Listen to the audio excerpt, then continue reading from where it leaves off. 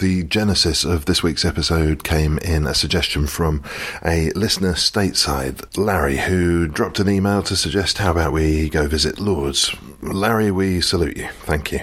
I would say you've knocked it out of the park with this one, but I'm pretty sure that's the wrong sport.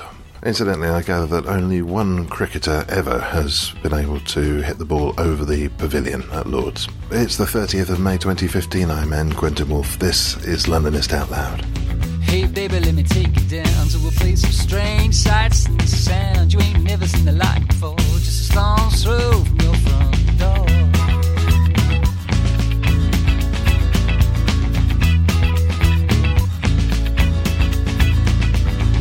Hey baby, straight out of me, see a piece of air, land in the sea, some creep, some saw down the road, jam brand store. My heart aches for some far off place, no one cutters their view with your name, how you raised us.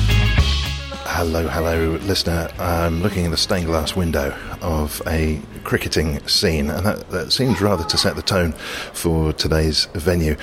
We're at Lords, and with me, Neil Robinson. He's the Libraries and Research Manager for the MCC. Hi, Neil. Hello there. I'm already picking up on lots of busts, stained glass windows, memorabilia. It feels like the sort of place that a cricketing person would need to visit once in their life.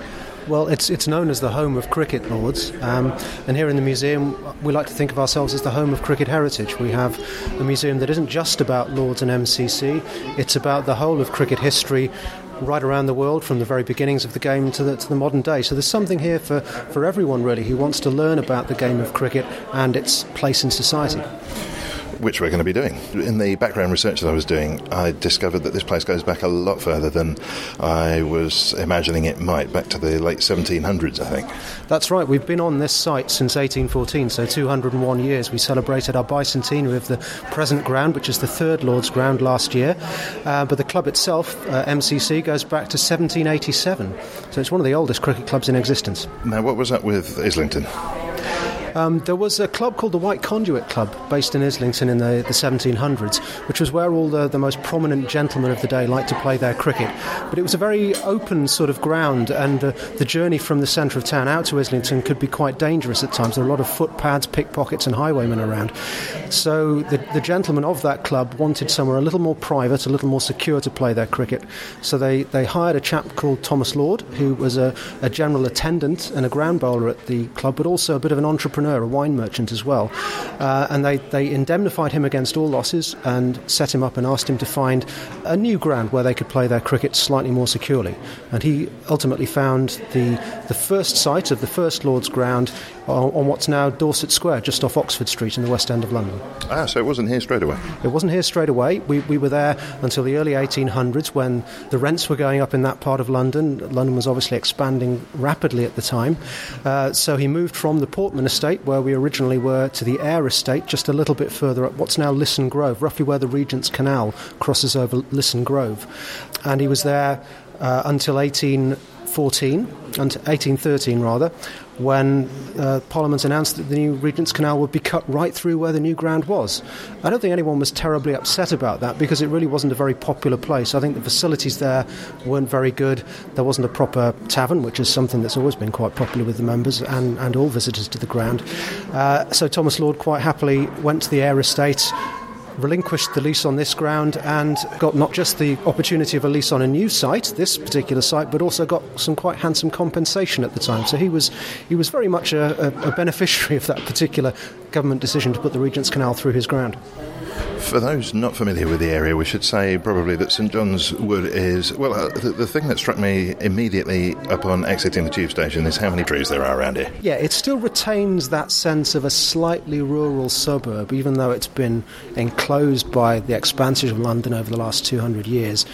Once you get out of central London, past Regent's Park, we're starting to open out a little bit. If you look at the early illustrations of the ground, it really was open land, very much on the fringes of London.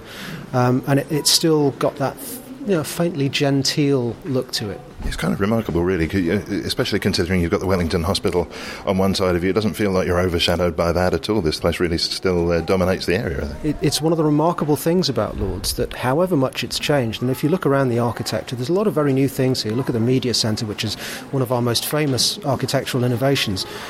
Some people have said it looks rather like a spaceship has landed just off the outfield at Lords. And yet, however many changes are made, it always seems to retain that individual sense of being Lord's cricket ground. And I think it's probably because there's never been a single comprehensive redevelopment of the ground. It's always happened stage by stage, just as the current proposed redevelopment is happening. We're changing one stand at a time. It's not like we've ever knocked the whole ground down and started again, as some other sports facilities have done. Well, we're going to be taking a look around at particularly artefacts from the past of the ground and of the club. But we should say as well, I think that the club is very much still an active one. There is still sport going on here aplenty. Definitely. Many people will know we just finished a test match here against New Zealand, reckoned to be one of the most exciting and fascinating in recent years. But we don't just play the big matches here at Lords. As MCC ourselves, we are a very active, probably the most active playing cricket club in the world. We play more than 500 matches a year. We've got men's and women's 11s. We also stage matches for Middlesex County Cricket Club, so a lot of county cricket goes on here. And club cricket takes place here as well to a certain extent, particularly at the end of the season when the Cross Arrows Club, which is a club for MCC members and staff, play matches on the nursery ground, which is our secondary cricket ground here at Lords, against a variety of cricket clubs in September and early October. So the whole variety of levels of cricket is played right here at Lords. Well, let's make a start. And I mentioned that stained glass window. This was unveiled by John Major in 1993 to commemorate the restoration of the MCC Museum. It's a very clever stained glass design. The room we're in, there's a big staircase that splits midway and takes us up onto galleried levels. We can see that there are exhibitions going on up there. Where are you going to take us first? I'm going to take you upstairs so we can have a look at the famous Ashes urn, which is probably our most famous artefact here in the museum. A marbly stony staircase. The place is so overflowing with busts that there is actually a small gathering of busts in one of the nooks under the staircase, very much like the people who gather in the kitchen at a house party. I'm sure that's exactly how they describe it on the website here as well. And we're up to the next level. The carpeting here is made to look like grass, and you can of course see straight away that this has undergone a beautiful renovation. Very elegant glass screen across one part of the room. And we stand before something the size of which is no match for its consequence in sport. Yes, this is the famous Ashes urn, which stands just 4.5 inches high without its base. I really never knew that. I thought it was an enormous... There's either side there are jugs and trophies about 2 foot tall. I really thought we'd be looking at something about that size. Yes, it does surprise a lot of people just how small it is. I think people know when they see the actual trophy for the Ashes series, which is a Waterford crystal representation of the urn, that's more the sort of size you would expect. But the urn itself... It's never been presented as a trophy. It's a personal memento, a symbol of the way that the legend of the Ashes began, which is a story I'll be telling you in a minute. Well, there's no time like the present. The Ashes urn really started as a joke. The whole legend of the Ashes was a joke. In 1882, Australia defeated England on English soil for the very first time. And it was a very thrilling match, so thrilling that apparently one of the spectators gnawed through the handle of his umbrella. That may be apocryphal. And then what told everybody about it? Well, perhaps he had to tell his dentist afterwards, I'm not quite sure. That's the legend anyway. And another gentleman, rather more unfortunately, dropped dead of a pulmonary embolism due to the excitement of the final innings. England lost that match quite narrowly, and the Australians were fated as heroes. They were cheered all the way back to their hotel in the West End. And it was a great shock to the English public. They'd been beaten in Australia before, the England team, but they'd never been beaten on home soil, and it really was quite a shock. And a few days later, a gentleman placed a spoof obituary in the Sporting Times, which was a popular newspaper at the time, declaring the death of English cricket and announcing that the body would be cremated and the ashes taken to Australia. Now, this wasn't just a joke, it was a sly dig at the fact that cremation at the time was illegal in Victorian England. And there was a campaign afoot to try and get it legalised, because all these huge cemeteries they had in Victorian cities were rapidly getting overcrowded, and we needed some other way of disposing of the dead. And this was a way of, acknowledging the shock to the system that the defeat of the English cricket team had been, and using it to promote this campaign to legalise cremation. Anyway, the joke caught on. There was an England team going out to Australia that very winter, led by the Honourable Ivo Bligh, who later became Lord Darnley, and he declared that he was going out to Australia to regain the Ashes. Now, of course, there were no Ashes. There was no physical object that represented this legend that had been born.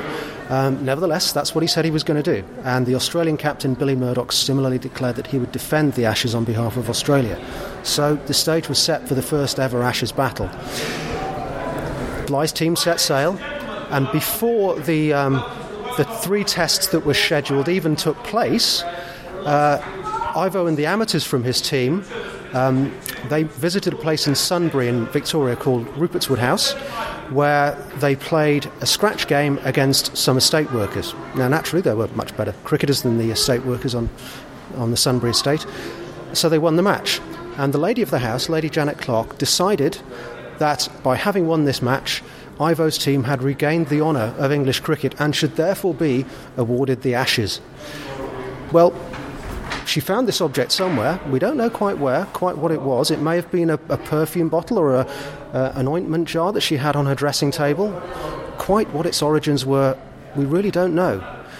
Nevertheless, she brought it down. A bale that was used in that match was burned, and the ashes placed inside the urn, and it was presented to Ivo Bligh as the Ashes of English cricket. Well, there's another side to that joke as well. Not only did it represent the winning of that particular match, it also acknowledged the fact that during his visit to Rupert's Wood, Ivo Bligh had met the love of his life, the Clark family governess, Florence Rose Morphy, who he would eventually marry and take back to England, and she would become the Countess Darnley when he inherited his brother's title. So for the Darnley family, this object wasn't just so associated with the origins of Anglo-Australian cricket and that great rivalry we all know today. It was actually a personal memento that reminded them of the time when they met and fell in love. Ivo, the English cricket captain, Florence, the ordinary Australian girl. So for me, the Ashes story isn't about something that divides England and Australia and should be a great cause of conflict. It's actually something that shows how England and Australia have been brought together.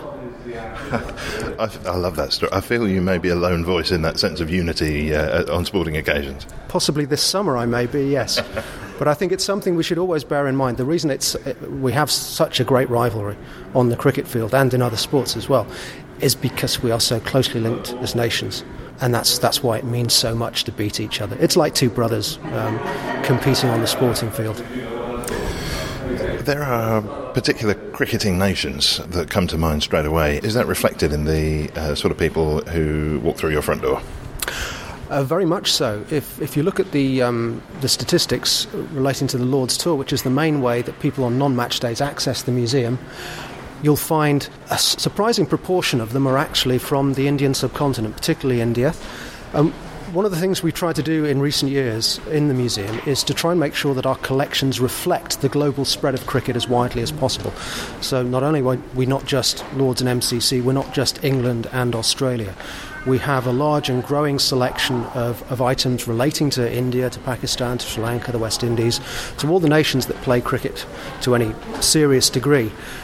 And we like to think that wherever anyone comes from, when they visit the museum, they'll find something that's of relevance to them, that speaks to them about the way they experience cricket, whether it be as a spectator watching the great players at home and here at Lord's, or simply as a player.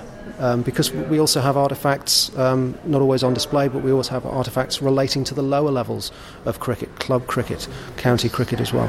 This can only be a delicate question, I'm sure, but of course there's sorts of places that you've just mentioned. The common theme there is English colonialism. Mm-hmm. One thinks that the spread of cricket might be in no small part connected with that.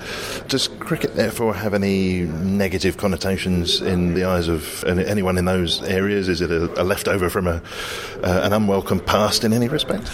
I don't think so. If you look at it's undeniable that cricket was used by the British Empire to spread British attitudes and try and spread an idea of the British way of life. Team sports were an integral part of that. But I think if you look at the nations who have taken cricket on board as a result of that export, none of them have rejected it as a result of British colonialism coming to an end. Perhaps the only place where cricket was exported to where it hasn't really caught on is the United States of America.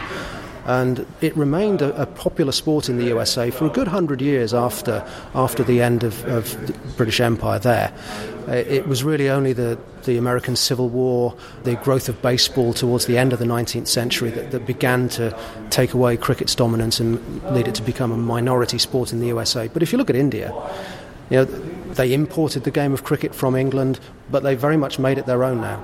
If you go to an IPL cricket match, it's a very different experience from coming to watch a test match at Lord's. There's much more what they call tamasha, the experience, the exuberance, the glamour of Indian cricket. It's a very different feeling, but it shows how cricket can be adaptable. Now, is that on the field, or are we talking about a bit of a carnival spirit going on around the match? It's a bit of both, really. Both the way the game is played. All nations have their own particular spirit in the way they play the game. You look back to the early days of the Great West Indies side in the 1950s and 60s, and they were known as calypso cricketers because they played the game that they weren't defensive. They always wanted to attack. They played the game with the joy of playing the game. And similarly, India has its own way of playing the game. The spectators like to see an attacking, aggressive way of playing cricket, which is partly, I think, due to the way the one-day game has taken off there as a result of them winning the World Cup here in 1983.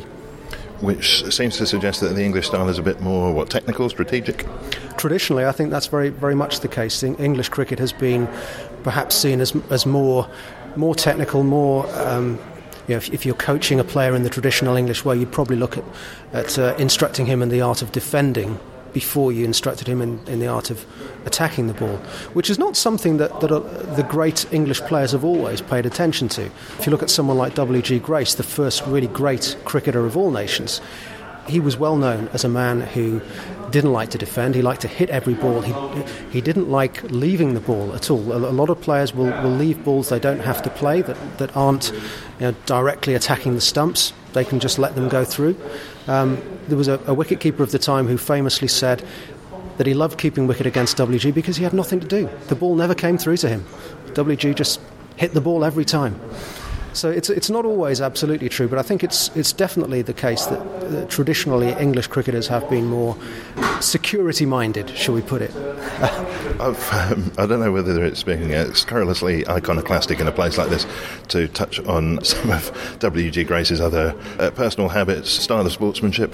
Well, there was the famous case of him telling an umpire, "They're here to watch me bat, not you, umpire." But he was acutely aware of the fact that the paying public, a lot of the time, had paid simply to watch him. If he got out early, there were going to be a lot of disappointed punters out there. So that has to be borne in mind when we judge WG for actions like that.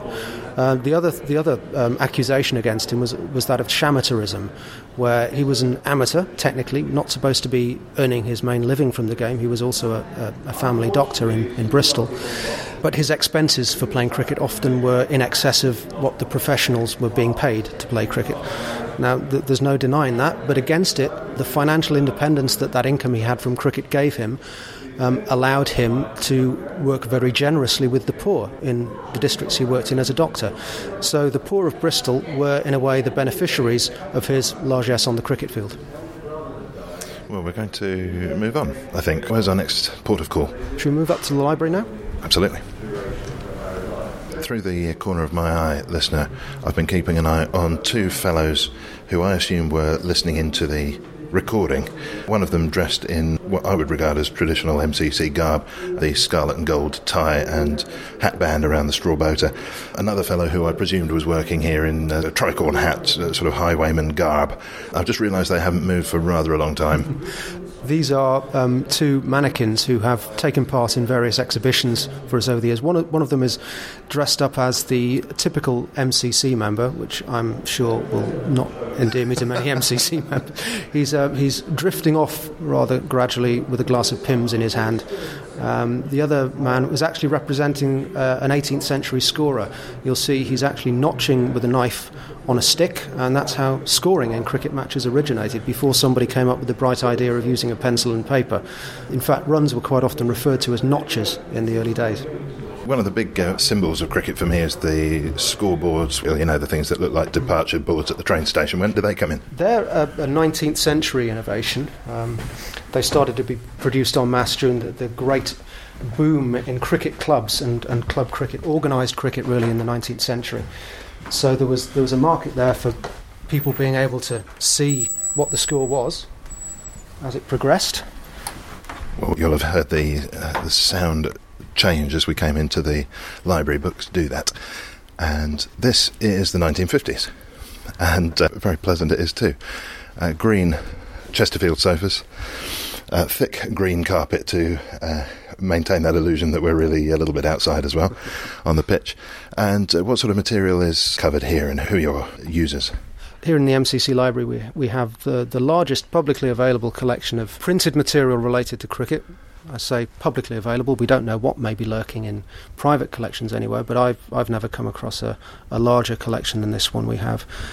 More than 18,000 titles here, mostly relating to cricket, but also relating to other sports such as real tennis, which is still played here at Lord's. Oh yes, I saw that going on there. Not with tennis rackets as we know them. No, they're very slightly different. They're more like old-fashioned tennis rackets, smaller than the modern carbon fibre ones. And the balls are slightly different as well. We hand-stitch them here at Lord's. The tennis office staff are very skilled at making the equipment of the game. And we have one of the finest courts here that is used for many, many important tournaments. And it's indoors as well. And it does, in a way, look like the missing link between the sort of thing that you see at Hampton Court Palace and the modern game. Well, yes, it was the predominant form of tennis until lawn tennis came along in the 19th century. So it has a tremendously long history. And in fact, within the MCC Library collection, the oldest book we have dates from 1555 and is in fact an Italian book on real tennis. I'm not sure whether we've covered this, with this being the initially mobile home of British cricket. When did cricket itself originate? What was the starting point? Well, that's one of the mysteries. No one really knows. Cricket wasn't a game that was invented at any point. It simply evolved. At what point it became the game that we recognise as cricket is difficult to say. Probably the most commonly acknowledged point where a printed reference to cricket is agreed to relate to this game dates from the end of the 16th century, where court records in Guildford referred to a game that was spelled as cricket was being played on a patch of ground. This was referring back to the witness's youth, so sometime around 1550. Beyond that, it's not until the 18th century that we start getting the rules of the game, the laws of the game codified. So it's only from that point that we can really see track the evolution of how the game is played. Prior to that, we're relying upon very, very static and very few illustrations to show what sort of bats, what sort of balls were being used to play the game with.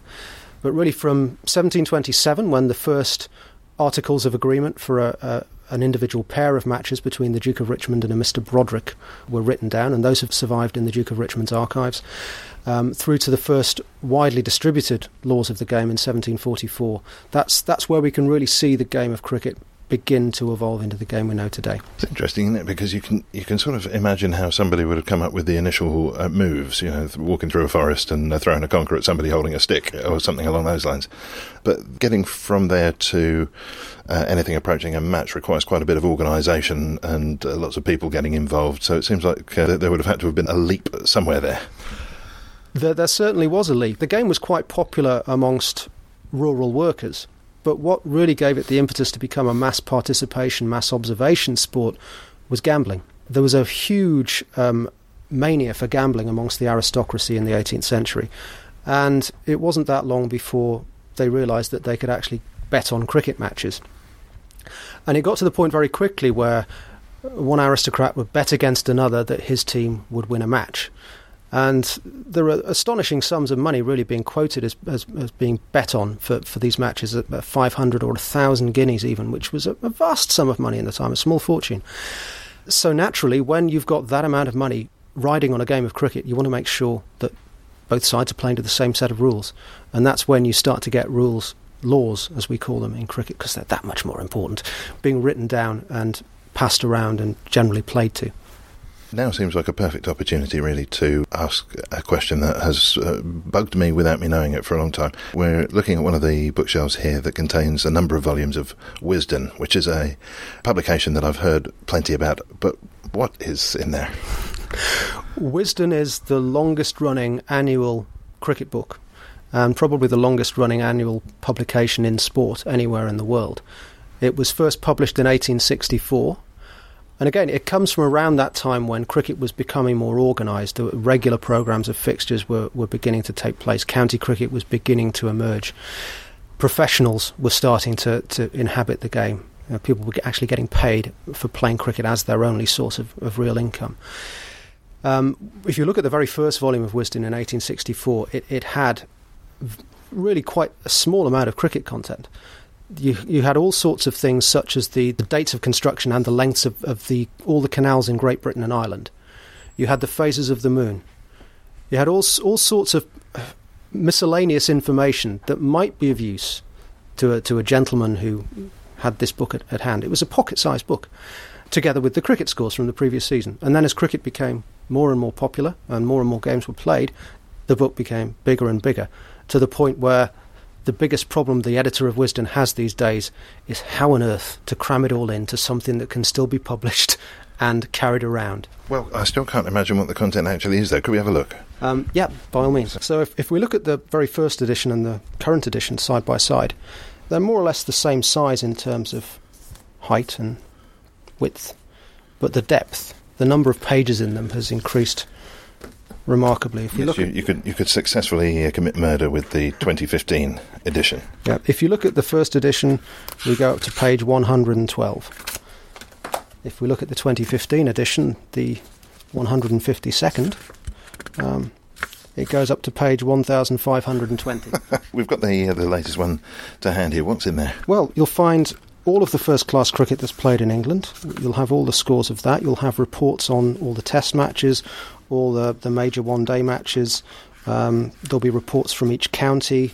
There's reports from cricket around the world, so cricket in Australia, South Africa, and even from smaller emerging countries such as Afghanistan. One of the nice bits in Wisden you'll get is an index of unusual occurrence, sort of elk stopped play, that sort of thing. They've been collected together and published in an anthology called Unusual Occurrences from Wisden as well. So that's one of the nice little offshoots of Wisden that you'll get from time to time. You'll also get interesting statistical information. There's a lot of tables we're seeing going past here. So you can immediately look up all of the career records of everyone who's played Test cricket in the history of the game since 1877, births and deaths, and their sort of statistical averages as batsmen and bowlers. So it's not a book that you would ever sit down and read from cover to cover, but there is plenty of reading material in there. And I think one of the first things that people pick it up for every year are the essays that take place at the front of the book. There are interesting essays on on current issues relating to the game. And this year, for example, we've got a retrospective on W.G. Grace, who died 100 years ago this year, and also this very tragic death of the Australian batsman Philip Hughes a few months ago on the field in Australia. So it's full of great writing as well as important statistics. Well, this is puncturing my imagined understanding of what cricket is all about, and I think my idea had sort of come about through fairly fleeting encounters with cricket. The most formative one, I think, was when I was engrossed in a novel on the way home from work one day, and people started shouting at me, and I discovered that I was in the middle of a game of cricket by accident. But the sense I've got from particularly cricket being televised in pubs, although that you see a little less of that now, I think, but I got the idea that it was quite a relaxed thing, people sort of casually drinking in the pub, glancing up every now and again at the score, and on the screen, whenever the camera panned to the crowd, you seem to see a similar sort of thing, people having a glass of beer and, well, in fact, doing exactly what was going on in the pub.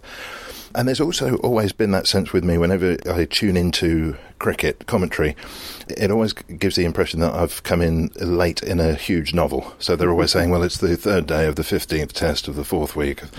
And I always feel like it would be great if I'd arrived at the beginning of this. You should try it sometime. As a matter of fact, the reason we have all these books in here is because of the nature of the way the game has been played. It's a game with natural pauses. both for players and for spectators, which leaves room for conversation, and conversation generates opinion and ideas, which inevitably lead down to being committed on paper. So, yes, it's all part of the experience of being at a cricket match. If you're a player, ask any batsman who's played the game at a significant level, and they'll tell you you can't just concentrate for 8-9 hours, however long you have to be batting. You face a ball and then you switch off for a moment until you've got to face the next ball. Similarly, as a spectator, it's very difficult to just sit there and be focused entirely on what's happening out there on the field of play for the 6 or 7 hours of a day's play. You need those little pauses to talk to your neighbour, to go to the bar, to get a drink, to stroll around the ground. Now, inevitably, when you do that, you might miss something crucial. But I guess that's part of the experience too. And it really does add something to the game that you've got this ability to dip in and out. And there are times when you'll be rooted to your seat with your eyes glued to the action for quite a long period of time. And then there'll be moments when it calms down and you can think of other things and you can have a chat and you can go for a walk. And because it's got that little bit of variety, and you never know quite when it's suddenly going to burst into life again, that's part of the attraction of the game and part of what makes it such an unexpected and thrilling game to watch at its very best. And that does seem to, well, it almost becomes lifestyle rather than the way one might think about a game of football or something of that sort. Yeah. And that doesn't feel to me like the way in which certainly this part of the world is headed. Everything seems to be faster and louder and more packageable. And cricket doesn't really seem to lend itself to that. Has that been a problem that cricket has had to face? Certainly, cricket has adapted to the modern world by innovating in the way it's played. And by the way it attracts its audiences. If you look at the development first of one-day cricket back in the 1960s, starting out as 60, 55, 50 over cricket, and then more recently the innovation of 2020 where you can get an entire game packed into 2 to 3 hours, that means it's much easier for people to come in and get a bite-sized chunk of that cricket experience in an evening after work or on a weekend, much as you would do with a football match. And is that largely commercially driven? Well, it's driven by the reality that cricket is a business as well as a sport, and it needs to make money. We've got 18 first-class counties in the country. That means 18 professional teams that need to pay their staff and their players, and they need to. It's an expensive business running a cricket ground as well. If you look overseas, places like Australia, for example, most of the grounds there are multi-sports venues. The MCG, one of the biggest grounds in the world, they have cricket in the summer and they have Aussie rules football in the winter. So they've got year-round income. We have to be a little bit more innovative here. We haven't tended to share facilities with other sports in this country for whatever reason, which means we've got to get the money in during the cricket season from spectator sport, and also places like Lords we have to look to ancillary activities such as an events business, which we do very successfully here. It's a terrific place to come and have a lunch, have a grand dinner. We even do weddings here now in the pavilion. It's a wonderful place to come for that special occasion. In terms of the MCC library, we're not just here as a members facility. We're members only on match days.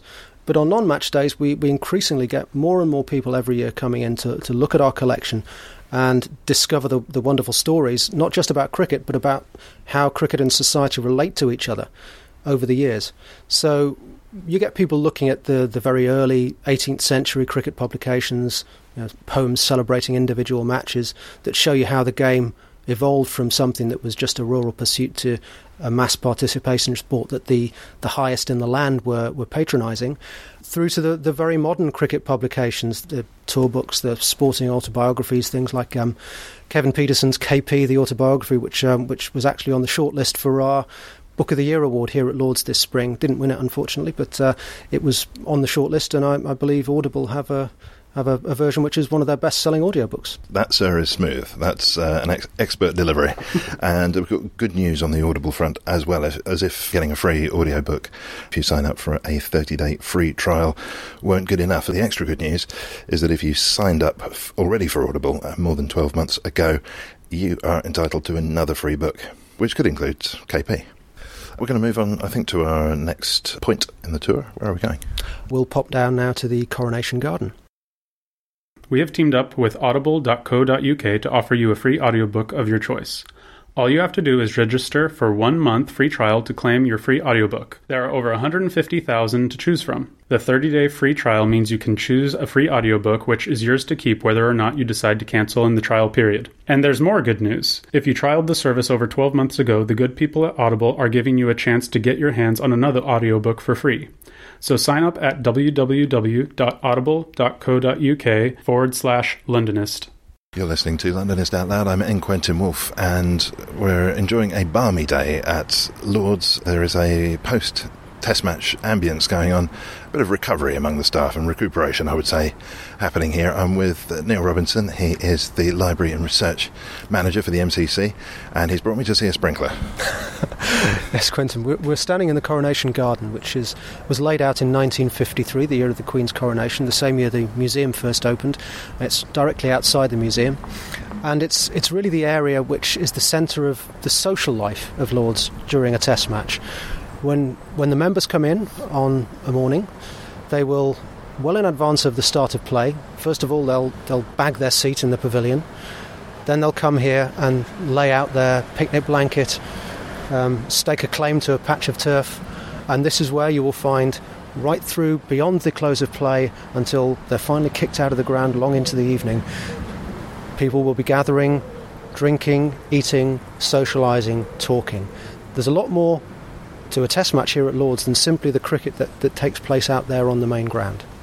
There's a lot of territorial behaviour going on there. What's the etiquette? How do people stake their claim? Well, first come, first served, really. There's a very nice champagne bar here. There's plenty of benches, so if you don't manage to get a place to pop your blanket down into your picnic hamper and crack open the champagne at 11 o'clock, then there are plenty of other places to sit and while away the sunshine hours, or indeed the rain breaks between play. So you've got to work as a team, it sounds like. You couldn't come here on your own and manage your plot in the stadium and here. Well, I think you'll find that when the blankets are laid out, people do leave them. They then go off to watch the cricket. They come back and nothing really ever seems to go missing. Nothing ever seems to be taken over in terms of people's plots. It's all very, very civilised and handled in a, dare I say, gentlemanly affair. It's just very reassuring. Yes, it is, really. I just wanted to check in with you on a fact, just because issues of fairness are raising their head just there. The expression a level playing field, I think we've imported that from sport and is in common usage. Is this true, this rumour that I've heard that the Lord's is not a level playing field? It is indeed true. Yes, we have a slope from the northeast of the ground down to the southwest of about 8'6" in total from one side to the other. So it's certainly not a level playing field, and it's something that players coming here for the first time do have to adapt to, because the ball will move down the slope more easily than it will move up the slope. So, for example, a bowler that naturally moves the ball away from a right-handed batsman might want to bowl from the nursery end, where he would naturally get the aid of the slope in doing that. So obvious. Nobody's thought of correcting the deficiency. Well, we have done. We had the entire outfield relayed just over 10 years ago in order to put new drainage in, and it was certainly considered at the time that we might think about trying to level out the slope to some degree. But in the end, we decided it was all part of the charm of Lord's. There is a certain eccentricity that goes with cricket and also the Englishness of this place. I think in England we all love an eccentric, don't we? And having a little bit of eccentricity about the outfield, about the fact that it's not entirely level, is all part of the charm of being here. We're fast approaching the end of our time here at Lord's. Can we squeeze something else in? Yes, I think we'll just pop into the pavilion for a few minutes and have a look in the long room. Now, the long room, this is one of the things I think I've heard about. I'll let you into a secret. I was preparing for this interview and wondering what I should be wearing. And somewhere in the back of my mind, I had this idea that there was some very, very strict rule about dress code. Is there anything in my concern? I think you're fine on a non-match day. On a match day, a jacket and tie and tailored trousers would be obligatory. But obviously the pavilion is a key part of the Lord's tour, and we can't expect people coming off a busload of tourists to don a jacket and tie and tailored trousers and smart shoes just to come in and walk through the pavilion for a few minutes. That would be a little bit too much. So we relaxed the dress code on non-match days. I still tend to come in a suit myself, but that's all part of working at Lord's, I feel. The room we've entered boasts 3 chandeliers, long tables befitting the long room. One side, the windows look out onto the pitch, and the space capsule that we were discussing earlier hovers above the other end of the ground. It's really one of the best views in cricket. You get a lovely view of pretty much all the stands, and even though normally when you're at ground level watching cricket, you sometimes don't get quite as good a view as you do from a more elevated position. Somehow in the long room the view is terrific. Yeah, it really is. The only problem is, on a really busy match day, there are quite a lot of members standing in front of you, so you've got to get in here pretty quickly to bag a place at the front. And you'll see that there are 2 rows of chairs running the full length of the room, slightly lower at the front, slightly higher at the back, 2 long tables behind them. And there's a gap through the middle leading out to the double doors. That's where the players walk out onto the field. There are 2 doors in the corners of the room. The players come down from their dressing rooms, down the staircase, and in through those doors, and then they'll walk along behind the tables. When it's really busy in here, there'll have to be a rope roping off the members from the players, but they'll really be running the gauntlet, as it were. It can be quite noisy in here, particularly at the end of a match. I remember when Australia lost here in 2009, and Ricky Ponting came back off the field knowing that he would never play another Test match here, the Australian captain, and he got such a warm reception, which he might not have been expecting. He got a tremendous reception from the members in here. It can go 2 ways. Well, I was going to ask. you can come back off the field having had a very successful game, and you'll get very warm applause, and it will probably be something that will linger in your mind as one of the highlights of your career for a long, long time. Conversely, if you've not had such a good game, if you've gone out there as a batsman, got a duck, and you're coming back through this room rather sooner than you hoped, it can be quite silent, and that's probably something that will also linger in your mind for a while, but for the wrong reasons. And is it only the home team that comes through here, or do the opposition also come through by the centre? No, both teams come through this very room. Are we good hosts in respect of the comments or lack of them as they come through? Absolutely. I think the crowd here, both members and non-members, are known for their love of cricket and for their appreciation of good cricket. I think one of the things that we all enjoyed about the match we've just had against New Zealand was it wasn't a walkover. It was a really tough game of cricket. Both teams played fantastic cricket, and we all enjoyed it all the more for that. And it's really what that kind of game's what gets us into the sport in the first place. All of which might tempt anyone listening to think about signing up as a member, which I looked into. And I think I've worked out that if you wanted to attend Glyndebourne and become a member here, the 2 waiting times combined is essentially a full adult lifespan. It's not the easiest of clubs to get into from the point of view of waiting times, for sure. 27 years, I gather. Yes, it has gone up quite significantly in the last 4 or 5 years. It used to be just over 20, but it's gone up quite a lot recently. Even then, yes, for someone of my age, in mid-40s, you do rather think how much benefit you would get from it when the time finally came. Are you that's a silly question, but are you a member? No, I'm not a member. So you need to hang on to the job. I do. I'm very lucky to work here. It's a lovely place to work. It's terrific to be in this room and to be able to come in here every working day. It's a remarkable privilege to work in a place like this, and one certainly that I wouldn't give up very lightly. When did your interest in cricket begin? Was it something that was already there when you first started working here?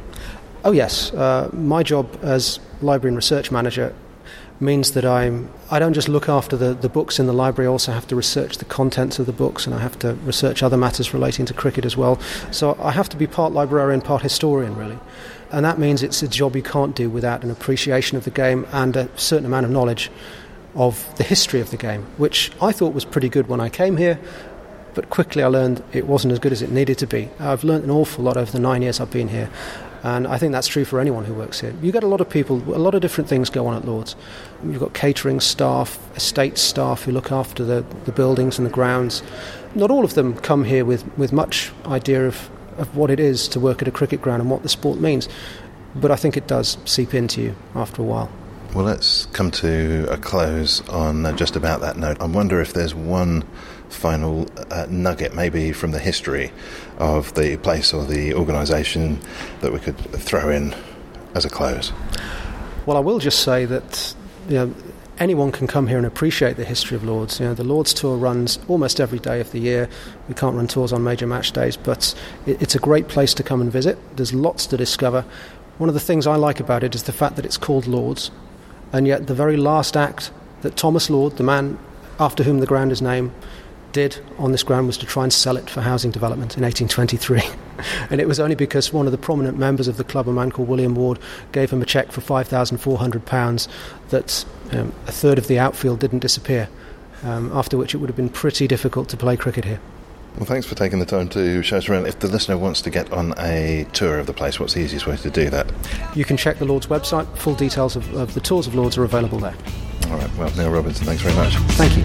My heart aches for some far-off place, no one plays. And that's all for this week. My thanks for this week to Neil Robinson. Thanks to Mark Barr and Bernie Barclay. Theme and incidental music was by Songs from the Howling Sea. I'm N. Quentin Wolfe. Place way on tide. Tide.